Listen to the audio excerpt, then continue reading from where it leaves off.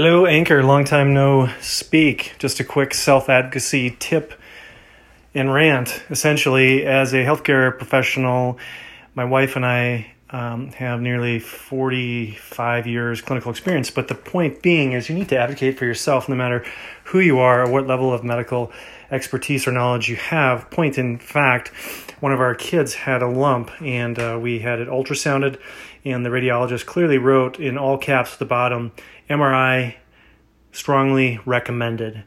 Submitted this for prior authorization with our insurance company. The insurance company came back in December saying not required, not needed, no, denied, and back and forth, turn of the year, deductible no longer an issue. Now I'll have to resatisfy everything.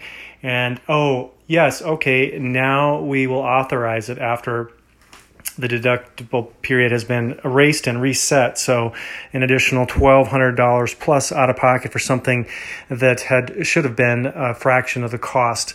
And that despite numerous phone calls explaining, showing the recommendation for the MRI, all the things that you would think that a logical person would look at and realize that they had made an error in the denial process.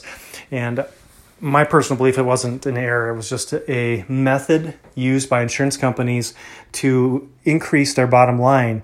You take somebody, a family, any family who's satisfied their deductible, is maybe just scraping by financially, and then you get these denials that an average person would not really understand or comprehend whether there was any merit to it or not. Point being is that you really need to look out for yourself and be extremely proactive. If there's something that doesn't smell right, doesn't look right, doesn't taste right, chances are it's not. Nobody else is looking out for you and your bottom line and your family better than you are yourself. So I hope you found that helpful. And as always, have a fantastic week.